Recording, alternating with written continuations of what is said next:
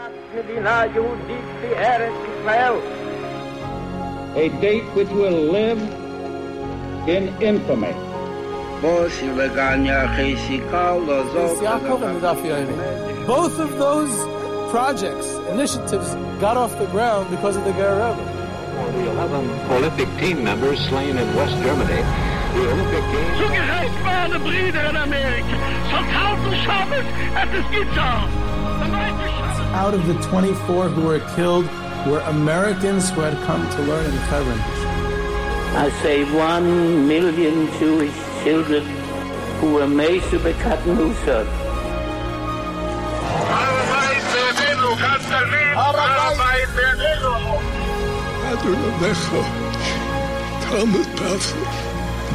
Whoever heard such beautiful words? It is never too little. It is never too late.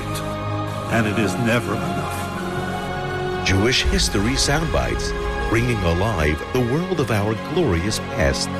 Here is our host, live from Jerusalem, Jewish historian and tour guide, Yehuda Geber with Jewish History Soundbites, and this episode, which is part 2 of the Great American Jewish Cities series on Jewish History Soundbites, and part 2 of Houston, Texas, has been generously sponsored by the Kollel of Houston Torah Center.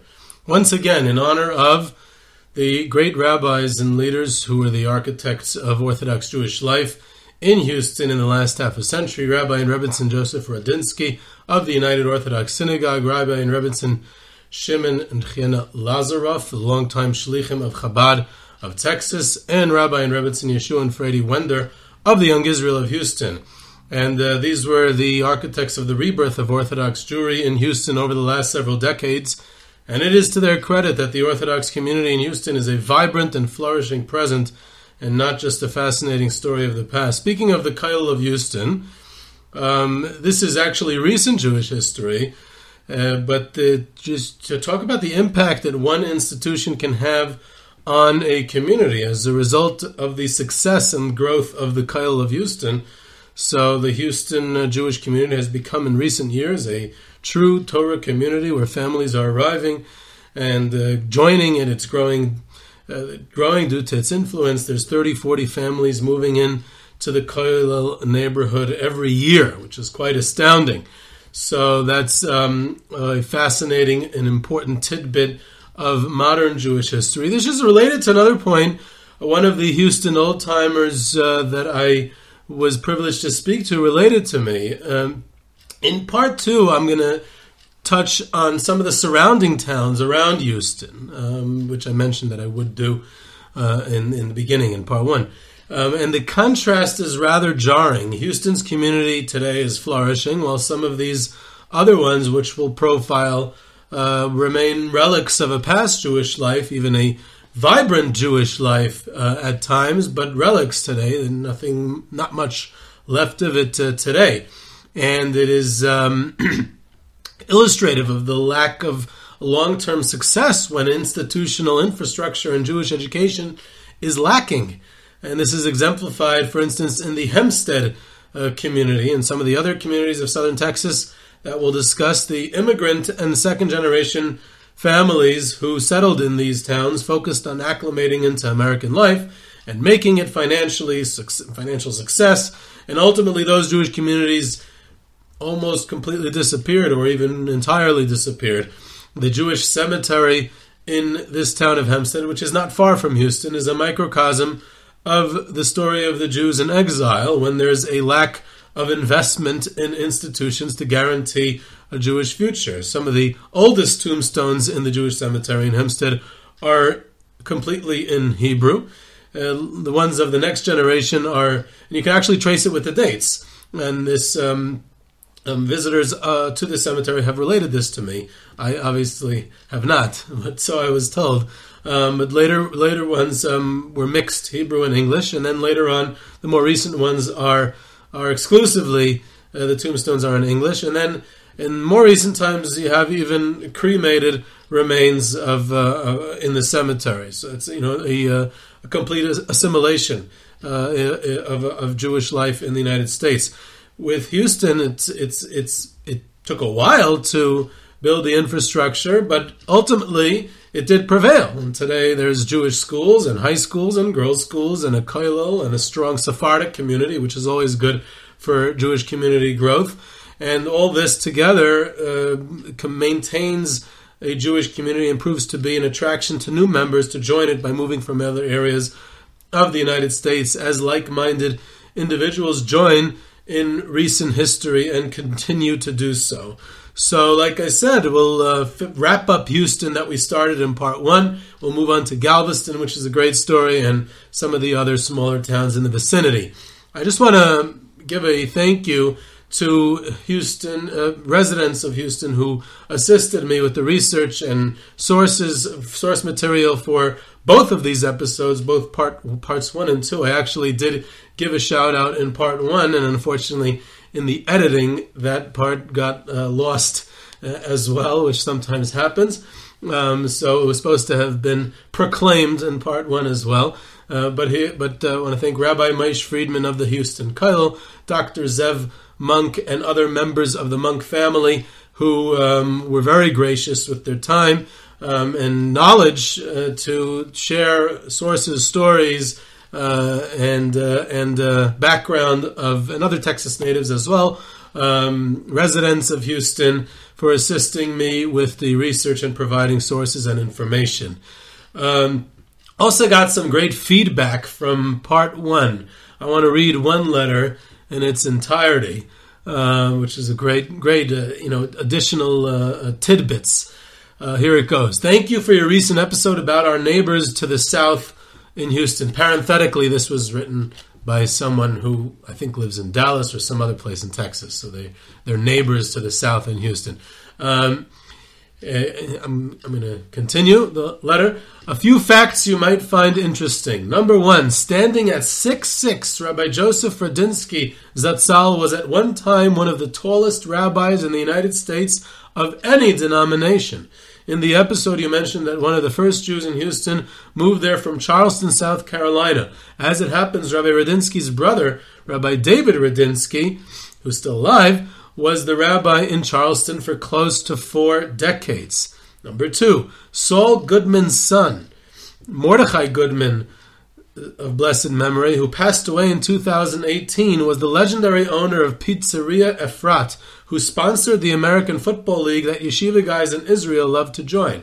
His son Yosef, of blessed memory, was killed in 2006 during a parachuting drill with the Maglan unit, in which he cut his instructor loose and saved his life while sacrificing his own.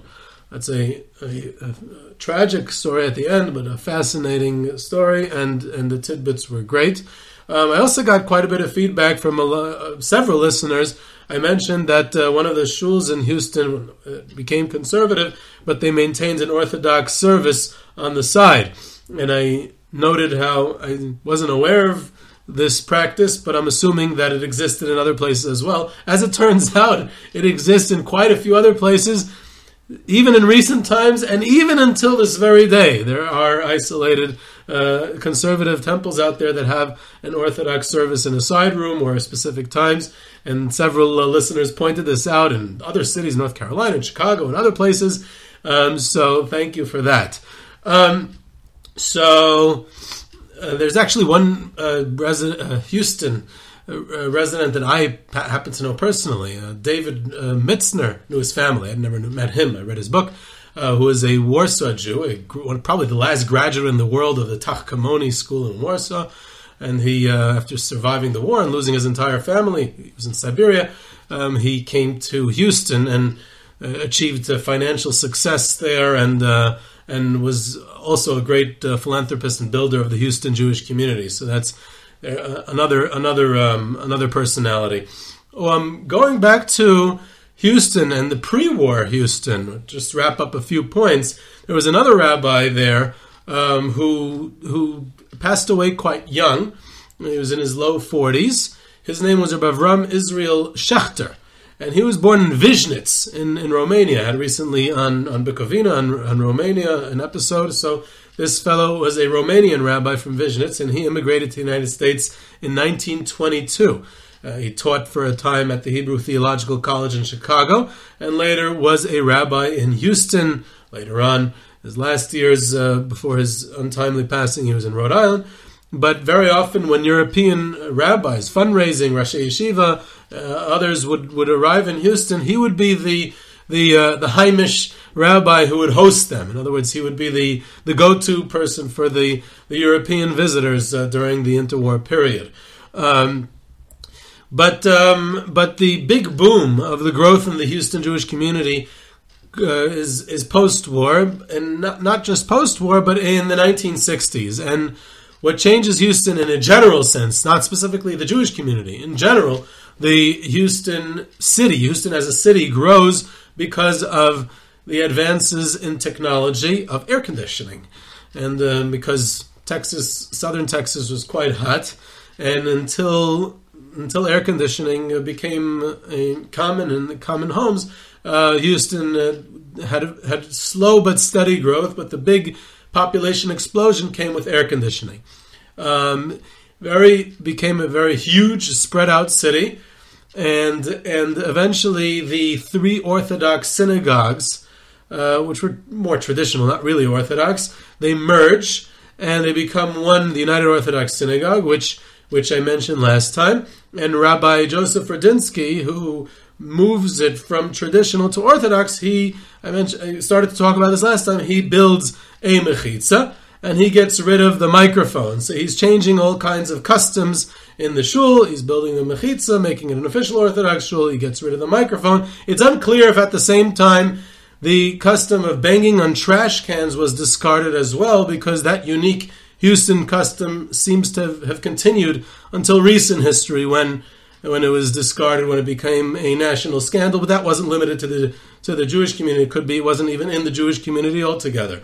But the Chabad comes also in the 1970s. Rabbi Shimon Lazaroff, who starts off by teaching in the Texas Hebrew Academy, which was started in 1969, which was the first Orthodox Hebrew day school affiliated with Torah Masorah. And then Rabbi Shimon Lazaroff eventually was able to open his own day school, have his own institutions, the mikveh, and then he expanded all over Texas.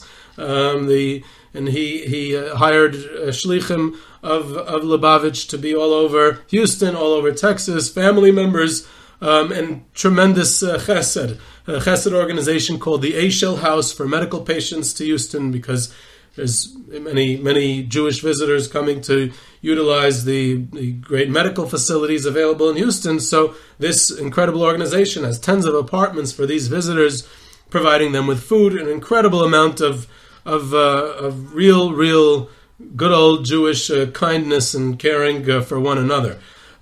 So about 20 some odd years ago, Torah Masorah started to push that a kollel should be established in Houston. And you have Rabbi Wender, who I also mentioned was the rabbi of the Young Israel. So he was involved in this endeavor. And in fact, he had been a alumnus of the Chavetz Chaim Yeshiva in Queens, and Rabbi Henoch Leibowitz was involved from the outset. He was the one who, in fact, sent Rabbi Wender to come to Houston in the first place. And Rabbi Henoch Leibowitz was involved in the Houston Orthodox Jewish community's growth, even by personally visiting the city several times. And Rabbi Henoch was a big inspiration for the growth of the community in the early years. So you have Rabbi Henoch's involvement, you have Rabbi Wender's involvement, you have Torah Masorah's involvement, and all this comes together. You had, prior to that, in the 1980s, you had the SNL collapse. The savings and loans collapse was very detrimental to the city's growth. So it needed to recover from that. In general, the Houston economy, the Texas economy, and this. So there's this period of regrowth following that. And Rabbi Shua Wender, together with Torah Masorah, they start a kollel with some of the local community activists. You had Rabbi Yaakov Lipsky from Ner Yisrael, and that original kollel dissipated, but it became this Jewish outreach organization, which continues to be vibrant. But then 10 years ago, the Lakewood kollel arrived and really took off, very successful, I mentioned earlier, led by Rav Moshe Friedman. and there's an influx of young religious families in the last several years, which it's growing now. Hundreds of families poised for more growth, another few hundred homes being built as we speak. So I understand. Another school opens, another shul. There's a Sephardic shul, Avraham Yacobian, and there's another school, and there's all kinds of things going on. So the pioneers for this post-war growth is Rabbi Radinsky of the United Orthodox Synagogue, and it's to his credit that it becomes Orthodox. And Rabbi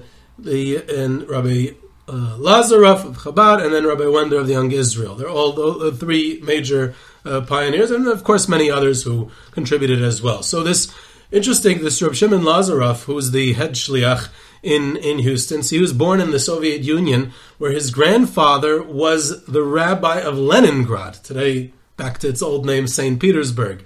So he comes from Leningrad, from the Soviet Union, to Paris, and then the Rebbe sends him to become the first shliach in Texas in 1972. And he and his Rebbetzin facilitate this incredible growth of Chabad branches and activities all over Texas, and in increase in outreach and everything. The college campuses, synagogue, a Torah day school, summer camps, a Hebrew school, Chabad community kollel, a mikveh, everything. Just an enormous amount of expansion, kashrus organization, and branches all over Texas. So it's quite an impressive endeavor being run there.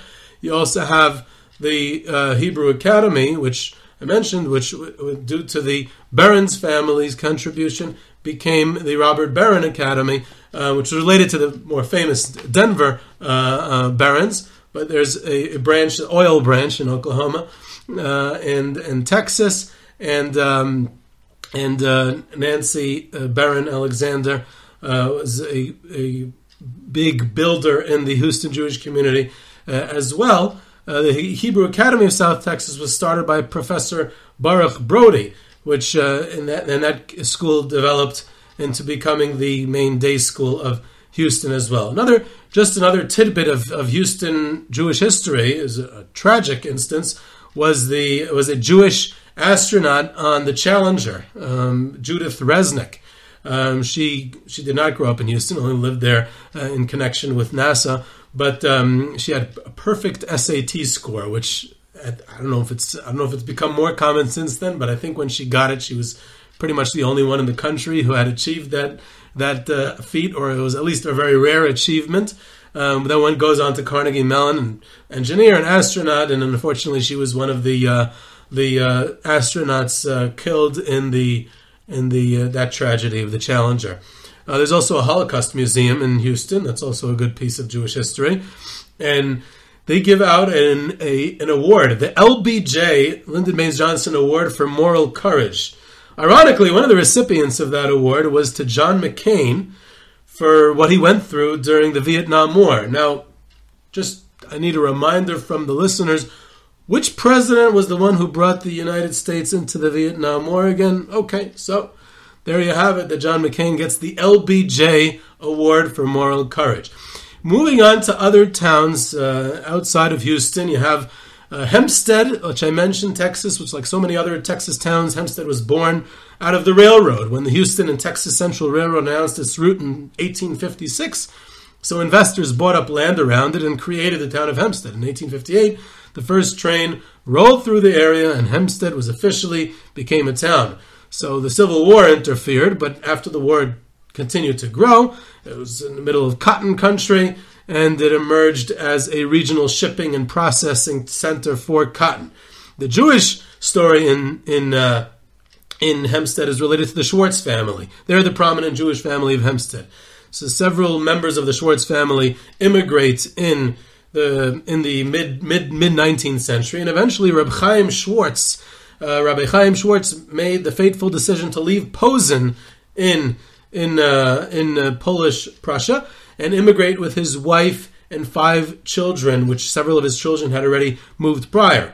and he's this an ordained rabbi and a scholar. And at the time, the United States was known as a wasteland for Jewish scholarship, especially a small Texas town like Hempstead.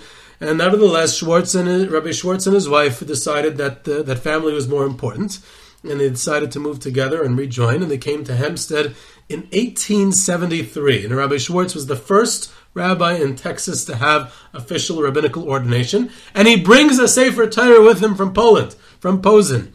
While Rabbi Schwartz would occasionally lead services at Beth Israel in Houston and also at Emmanuel in Dallas, but he lived in Hempstead. That's where he stayed. He was Orthodox. He shechted his own kosher meat and poultry.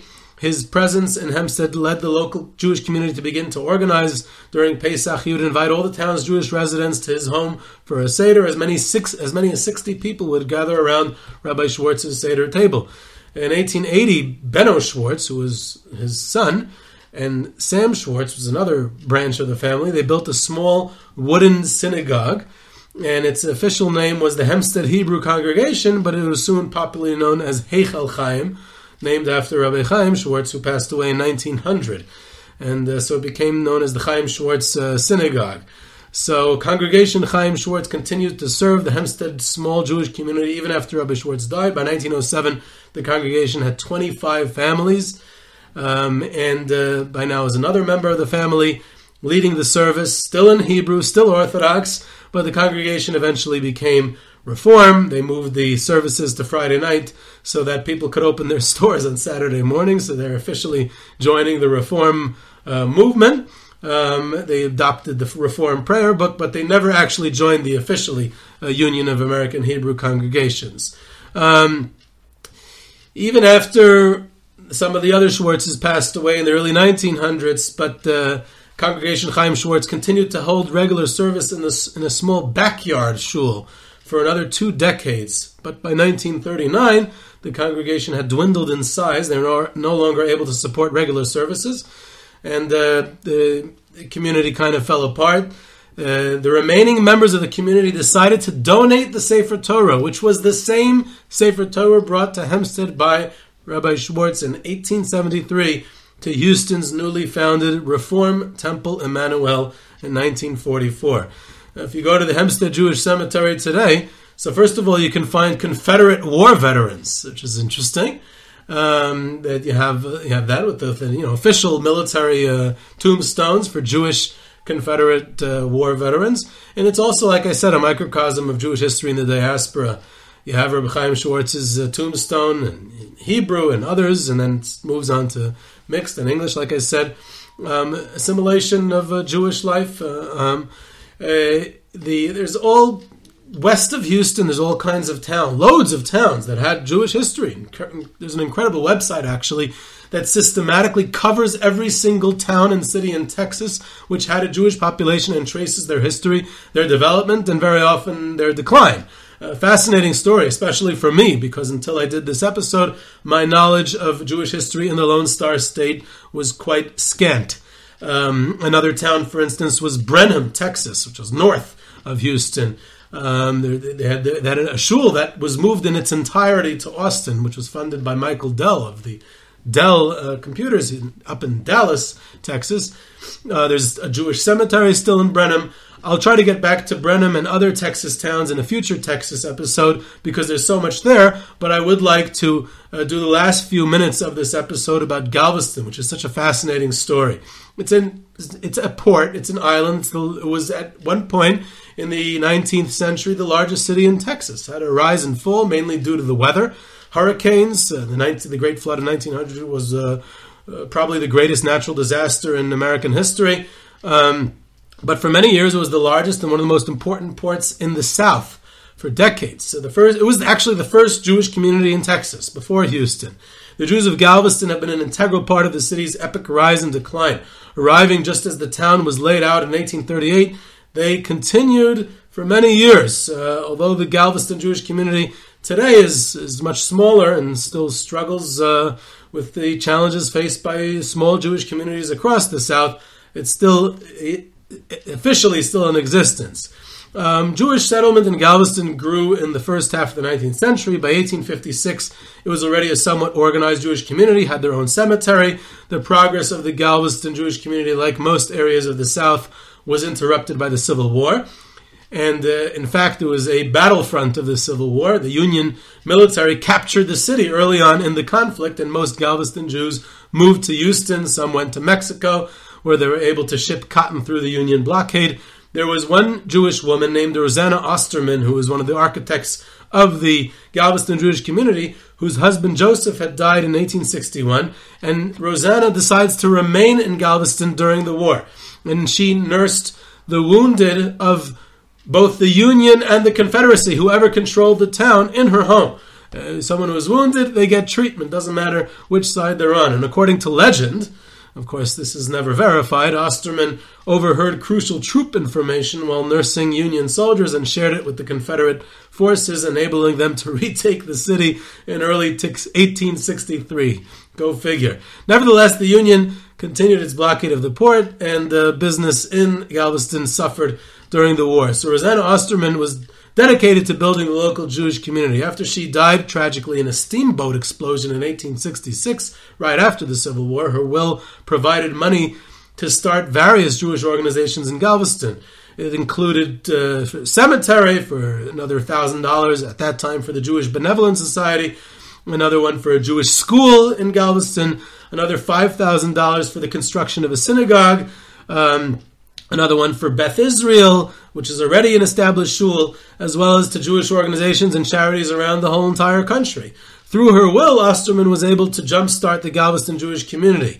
So she's a antebellum era philanthropist, which instigates the growth of Galveston after the Civil War. So there's the formation of Congregation B'nai Israel in 1868, and the construction of their synagogue in 1870. From its founding, it was a Reform congregation, which is understandable, given that the German heritage of its members and the cultural assimilation which was taking place in the South at this time. So it was completely Reform, and the course of B'nai Israel and the Galveston Jewish community was forever changed with the arrival of Rabbi Henry Cohn, who's also a Reform rabbi. And he arrives in Galveston in 1888. For the next 64 years, Rabbi Cohn put his indelible stamp on B'nai Israel and set a remarkable standard for rabbinic involvement in the larger community. He was involved in everything. He was after the Great Hurricane of 1900, Rabbi Cohn helped maintain order in the city, organized relief commission. According to local legend, he was even able to, together with the Catholics in Galveston, to prevent the Ku Klux Klan from marching on the island.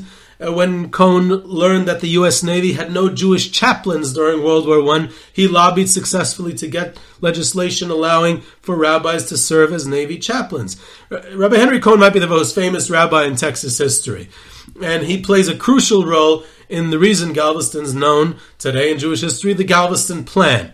In the role that Texas plays in Jewish immigration during the period of the Great Immigration to the United States from 1881 to 1924. So Texas plays a role during 8 of those years, from 1907 to 1914, which is, I find, a bit of an irony of this Galveston Plan of Texas and immigration in general, because this is one of the great ironies of American history in general, not so much American Jewish history.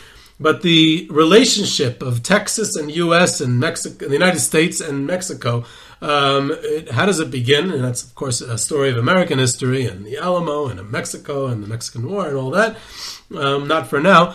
But it really begins with illegal immigration. Everyone ready for this? Illegal immigration from the United States to Mexico. That's right. Americans are infiltrating the border into Mexico, to what was then Mexico, which is the area of Texas today. And Mexico tried to curtail U.S. immigration there because in Mexico slavery was prohibited. Americans were bringing in slavery, all these other terrible things. And they didn't want Americans coming into Mexico, so they tried to stop it at the border. And this resulted in a steady stream of illegal immigration, of Americans illegally immigrating into Mexico. So that became a huge problem and a crisis, which led to all kinds of things of Texas independence, and later on Texas joining the Union, and lots of other exciting tidbits of American history. But so Texas continues to play a role in Jewish immigration. The Galveston Plan was from 1907 until 1914, and the idea was that all these ports on the eastern seaboard were being crowded with Jewish immigrants. So the idea was to get some of them to go to Galveston instead. While Galveston paled in comparison to the great East Coast immigration ports like New York and Baltimore and other places, there was this effort to transform Jewish settlement in America by encouraging immigration through this Texas port. National Jewish leaders like Jacob Schiff worried that the growing number of poor Jewish immigrants concentrating in northern cities like New York would lead to calls to restrict Jewish immigration to the United States, which they did not want. They wanted there to be unrestricted Jewish immigration to the United States because the national American Jewish leaders saw them the immigration as saving the Jews of Russia from the Tsar and from anti-Semitism. So Schiff's plan was to disperse these newly arriving Jews more evenly throughout the country by encouraging them to come through the port of Galveston instead of New York. Galveston was selected because it had railroads, it had Rabbi Henry Cohn, who would become the leader of this and the face of this immigration reception, and because the idea was that they would spread throughout Texas and the Midwest and even the West. No one would actually remain in Galveston. They would get on trains and go to other places. So during their brief time in Galveston, the immigrants were visited by Rabbi Henry Cohn. He would serve as their Yiddish translator. And about 10,000 Jewish immigrants came to Galveston under the auspices of the Galveston movement. Most of them did not remain on the island. They went into Texas and other places. And it has to be seen within the greater context of Jewish immigration. There's this endless stream of Jewish immigration into New York. And it seemed like it would never end. And other ports on the eastern seaboard. You had all types of plans, like the Industrial Removal Office, to remove Jews from New York and put them in other cities. That was a huge operation. Thousands of Jews were relocated that way. You had the ones that tried to get them to go to Argentina and have agricultural colonies, Baron Hirsch, his plans. There were other plans to get the immigrants not to overcrowd in New York because it was becoming impossible. So Galveston was a modest chapter within the greater context of the Great Immigration in comparison to some of these other plans. But the Galveston Plan, as well as these other ones, such as the Industrial Removal Office, are a topic worth exploring further. Hopefully we'll find an opportunity to do so sometime soon. So you had these very European immigrants. If you look at the pictures of these 10,000 Jewish immigrants arriving in Galveston, they have beards and the women have head coverings. There's even an afternoon Talmud Torah, but they very quickly acclimate into American life, and traditional Judaism, for the most part, fell by the wayside. One of the interesting exceptions to that was Rabbi Yaakov Geller, who I'm going to get to in a second as we describe the different shuls that existed in Galveston. So we mentioned Bnei Israel, Rabbi Cohn, and desiring a more orthodox religious practice, so these Eastern European immigrants established their own congregations, and here it was a rare instance where it was with the encouragement of the Reform Temple Bnei Israel. In 1888, Bnei Israel lent a Torah to a group of Russian Jews who had begun to pray together in their own synagogue in Galveston. In 1894, they established the Young Men's Hebrew Association with the express purpose of creating a place for the poor Orthodox immigrants to worship. In 1895, the group formally established their own congregation known initially as Ahavas Israel.